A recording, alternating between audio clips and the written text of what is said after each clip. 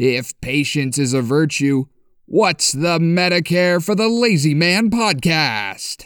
A podcast the Navy has refloated more than once. He tried to set ants on fire with a magnifying glass last night. It's Medicare expert Doug Jones.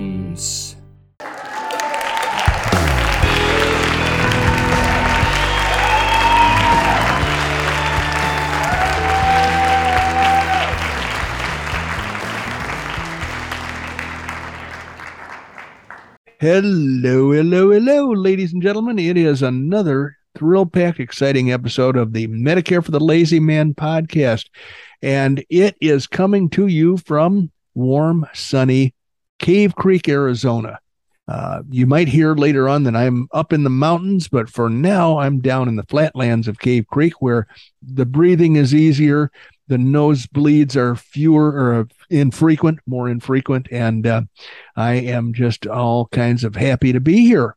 It is this time of the episode when I often tell you why we're here, and we're here because some people are approaching Medicare and they're trepidatious about it. They're a little afraid of making a mistake. They're concerned about doing the right thing, and they don't really know what to do in some cases. So that's what I'm here for. I'm here to help people feel comfortable about that change, and it is endemic on you if you are of any sort of cerebral approach at all to buy my book, Medicare for the Lazy Man 2022.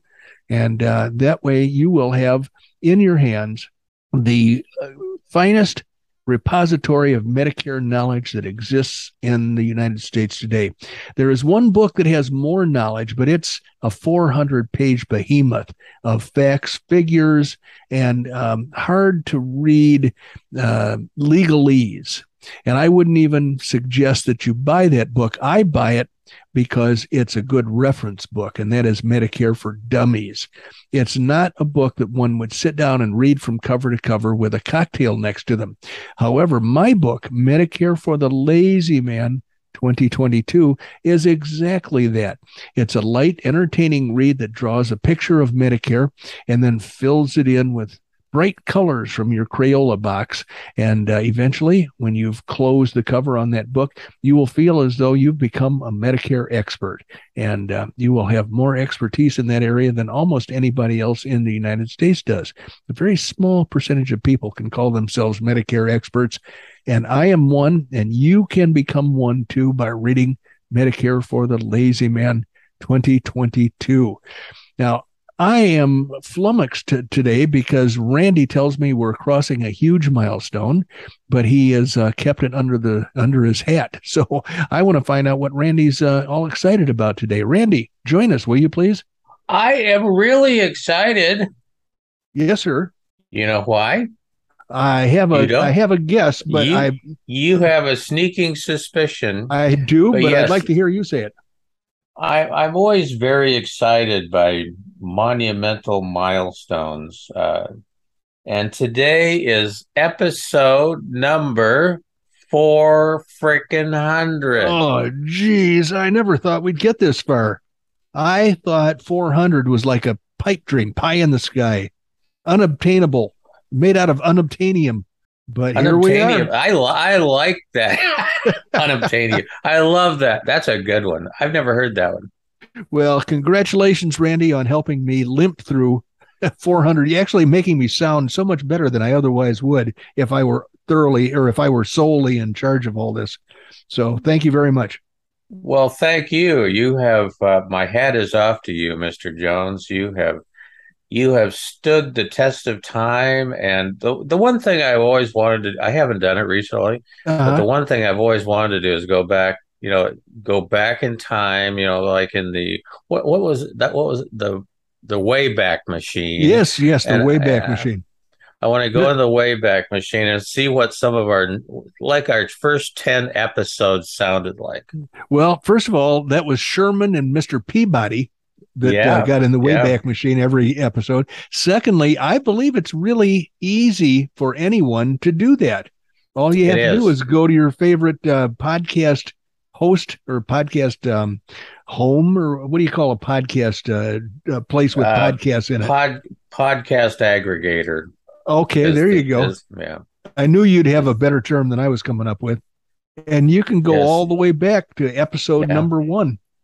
Yep, you can. And, at some level, I may be too scared to go listen to episode number 1, but well, my recollection is that we were just asking each other, okay, does this sound good? And should I turn this knob more? And that's the episode number 1. Thanks for coming, ladies and gentlemen.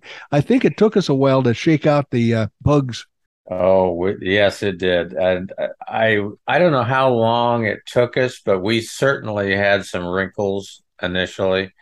But we started out not knowing a damn thing, and we learned the business quite well, I think. It took a while, but I think we're doing okay now. I think so too, and frankly, I am happy to have the audience returning regularly and growing at a snail's pace, but still growing, and that's the right direction to go in. Every once in a while, we get a big spike, like somebody discovered us and downloaded every prior episode of the podcast. But in any event, I think I'm drawing to a close an ongoing story arc that we've been engaged in for quite some time.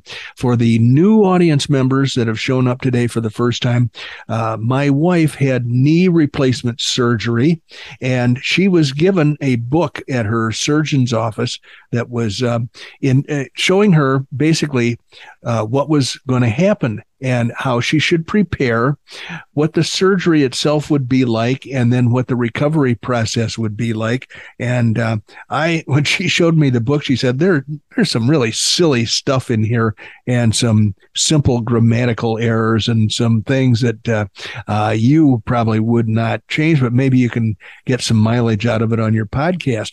Well, that same day, I got a telephone call from my dentist, who has been my client for quite a few years now. He retired and went on to Medicare, and I helped him and his wife get the Medicare coverages they need, because that's what I do for a living, is help people get the Medicare supplement that will help them help protect them against big time medical expenses.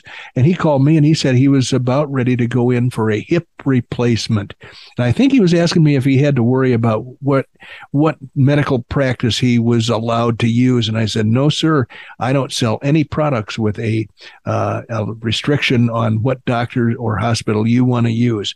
You pick out the surgeon of your choice, and if they, as long as they take Medicare, which is like 94% of all doctors in the United States, as long as they accept Medicare, your Medicare supplement will be equally good as gold in their office. So then I thought to myself, I wonder how many of the audience members are looking at joint replacement surgery. So it turns out that this book has been a fairly lengthy string of episodes. I believe we're doing episode number 7 today, and it's the FAQs that appear at the end of the book. So let me dig in here and see if we have some interesting questions. And Randy, if you have any questions, just wave your hand in front of the screen and I will call on you. So for 2 thumbs up from Randy. So the first FAQ is, what if my leg swells after surgery? It says it's very common to experience swelling after surgery, and that's no lie. This is knee number 2 for Mrs. Jones, and she has experienced swelling in each of her knees. And she told me today, after having talked to our daughter, which she does fairly frequently, that my daughter seems to think that my mother, who was Miss Oklahoma for a very short time, and Mary's mother was not Miss Oklahoma, that was my mother, but Mary's mother and Mary and our daughter, according to our daughter, who is very observant, all 3 of them have ugly knees. Now, I never noticed that, but apparently there's some sort of hereditary thing going on in the ladies descended through my wife. So her knee is not to her liking, but it is less swollen than it used to be. So the answer to this question is, it's very common to experience swelling after surgery. Sometimes it will not swell until several days after surgery. Remember that your body is healing from the surgery, and some swelling is normal. The more activities and physical therapy performed, the more swelling you may experience. Despite the swelling, we do want you to remain active and participate in physical therapy. However, when sitting and resting, you can decrease the swelling by elevating your surgical leg and by using ice or a cooling ice machine. Ice the knee for 30 minutes at a time. You may ice the knee approximately every 2 hours if desired. It's important to elevate your leg with the knee above the level of your heart approximately 4 to 5 times a day for 15 to 30 minutes each time to help reduce the swelling. Here's the next question. So I think they're using their pronouns here. My pronouns are we and I. I have bruising after surgery. Yes, you will have some degree of bruising after surgery. Keep in mind that everyone is different. Some will experience redness around only the incision. Others will have bruising down the entire leg. Both are considered normal and will resolve after a few weeks, but they won't resolve. They'll be resolved after a few weeks. Next question is, how much weight can I put through my leg after surgery? You may place as much weight as you can tolerate on your surgical leg immediately after surgery. The term is weight bear as tolerated. That's a medical term, apparently. Weight bear as tolerated. Your physical therapist will instruct you on how to use your walking aids. Next question, is it normal to hear clicking in my knee after surgery? This is a big complaint in the Jones house. The knee that was done 2.5 years ago clicks. The answer is you may hear clicking in the knee after surgery, and that is normal. It is usually more noticeable after surgery when you have swelling. As the swelling decreases, the clicking may become less noticeable. The clicking is the result of plastic pieces of the knee replacement contacting the metal portion of the implant.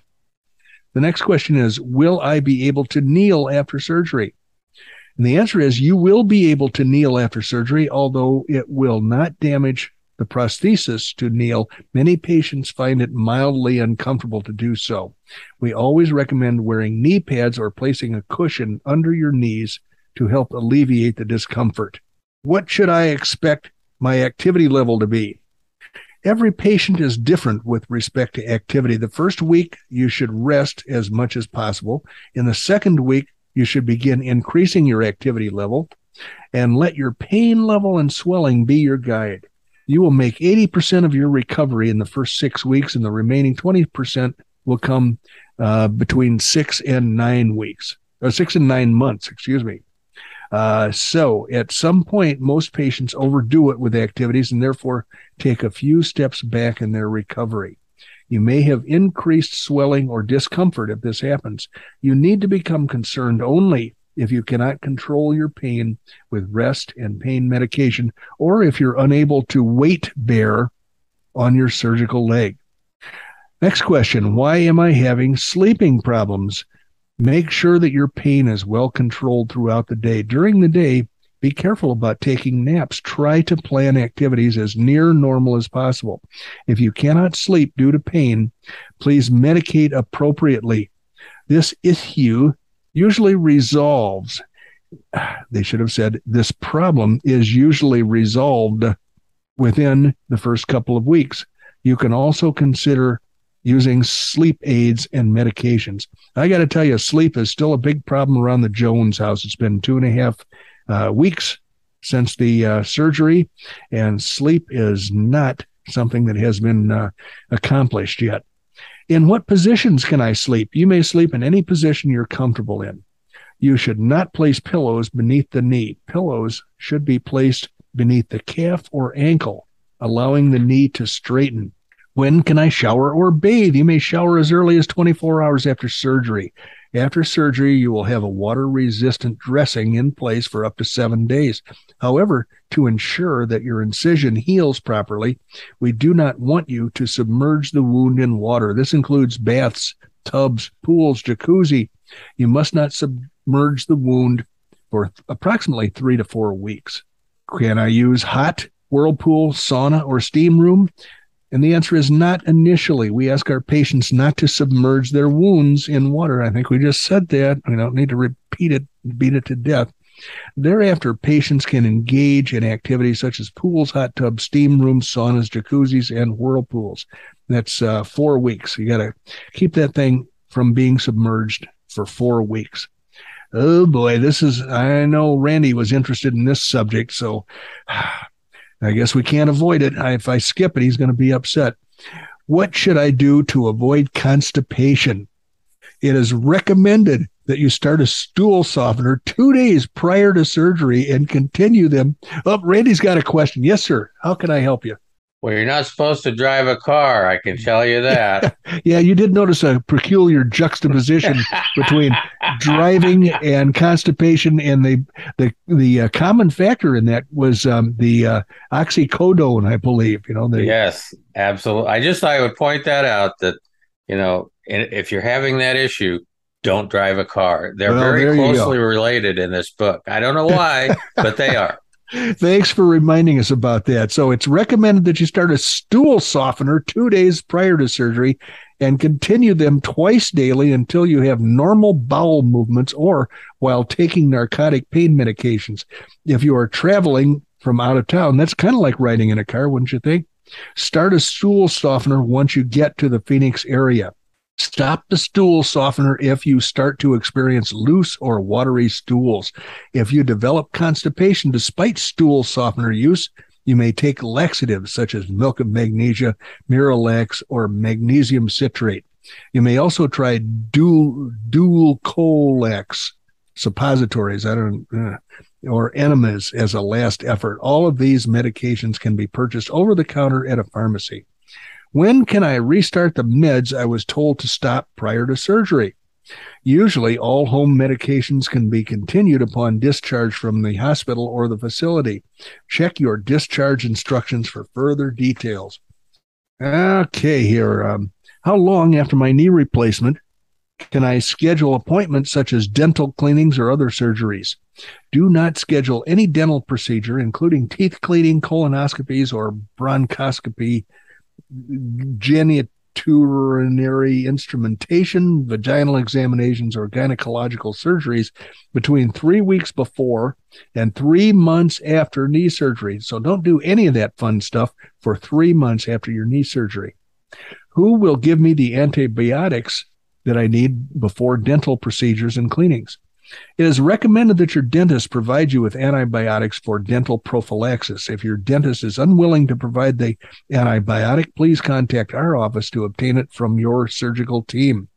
You will receive either amoxicillin or clindamycin, and the dosage is 4 tablets 30 to 60 minutes prior to the procedure. For how long do I need to take antibiotics before dental procedures? The surgeons at our practice would prefer that this be a lifelong precaution. However, patients should take antibiotics before dental procedures for a minimum of 2 years after their knee replacement. When should I call my surgical team? For fever greater than 101.5 consistently for longer than 24 hours. I could go through this book with a red pencil, ladies and gentlemen, and fix a few things, and it would flow so much better. You should also call your surgical team if there is increased drainage or if there is increased swelling beyond what is normal in the post-operative period, pain not controlled by pain medication, inability to weight bear on the operative leg, severe insomnia not improved by pain or sleeping meds, swelling in the calf or thigh, or the leg that is accompanied by coolness or decreased sensation in the foot, or if you have confusion or disorientation, that you should call your surgical team if you have any of that stuff. And finally, the last page in the book, hospital patients. Although most of our patients will qualify for outpatient total knee replacement, at this practice, some patients will need to have their surgery performed at one of the local hospitals. Common reasons for this would include the following: the patient's health, Some patients have health conditions that place them at a higher risk category around the time of surgery. For this reason, it is preferred to perform their surgeries in the hospital just in case they need medical support after surgery. Insurance coverage or contracts require that surgery be performed at a hospital location or patient preference. If your surgery is scheduled at the hospital, do not be alarmed. This practice has a great working relationship with the highest quality orthopedic hospitals in the greater Phoenix area. If your surgery has to be performed in the hospital setting, you can expect a few small deviations in what to expect the day of and the day after surgery. For this reason, we have included this section to specifically address and reflect those subtle differences in expectations following your knee replacement surgery. Well, ladies and gentlemen, I did not copy those pages of the book because the spousal unit had her surgery at the doctor's surgical suite, which is like a small big box store where they do nothing but surgery. And they got a front door where the gimps stumble in, and they've got a back door where the recently operated on are carted out. When I say carted out, that's a little excessive. My wife came out. I parked the car next to the door, and she came out in a wheelchair and was given her walker and helped by the nurse to walk to the car. And that was probably 2 to 3 hours after the surgery was finished. So she was walking around on the first day after surgery, on the first day of surgery. And I think that's the overriding thing to take away from this. The surgery is, sure, it sounds horrible, and it probably is horrible to the untrained eye, to the person who is not hanging around doctors and surgical rooms all the time. But to the patient, it's a pain relief procedure that starts out, being cut open. And then after a period of weeks, maybe a couple of months, all of a sudden you say, hey, I'm kind of glad I did this. It's causing the pain that I had to be much reduced. And frankly, I think I'm getting better and better all the time. So I think this whole surgical joint replacement thing is a panacea, not a panacea, a wonderful thing that modern medicine has given us, like a gift. And so as I gloated a couple of episodes ago, we are going to have a series on rotator cuff surgery. So I'm looking forward to that. Randy, how about you? How are your rotator cuffs doing? Fortunately, they're still working. I mean, there's been a number of things during my life, like, for example, getting run over by a horse that I thought I was going to have rotator cuff surgery, but I didn't. Good. I can still scratch my nose and comb my hair, but it was quite a while. Can you do those things at the same time? Yes, I can. Oh, good. Well, yes, I can. Then you won't be as interested in the rotator cuff surgery as maybe some of our other audience members are, but I'm looking for a whole series of rotator cuff. We're going to dive into rotator cuff surgery deeper than anybody ever thought we could. So that's coming up at some point. Absolutely. So we are now concluded. We are at the conclusion of the Knee Replacement Chronicles. Yeah, we're on the downhill slide. The knee is improving regularly, and pretty soon it'll be just a memory in the rearview mirror. Good. Well, I'm glad to know that, because it sounds like it all went well for Mary, and I'm glad to hear it. So anyway, Yep. We need to go ahead and close up shop today. We are out of time. The crickets have chirped, so we need to wrap things up. You've already talked about the books, the audio, the Kindle, all that stuff. We've really kind of covered it pretty well, Doug. But we need to talk about one thing. Thank you for joining us. Thank you all for joining us. You could have been 100 different places, but you weren't. You were with us listening to the Medicare for the Lazy Man podcast. Actually, you've just spent about 32 and a half minutes with Doug Jones, the anti-insurance guy from Oklahoma, but now residing in Cave Creek up in the high altitude mountains behind the city. And today we are residing at 14,131 feet. Episode 400. Thanks for joining us, ladies and gentlemen.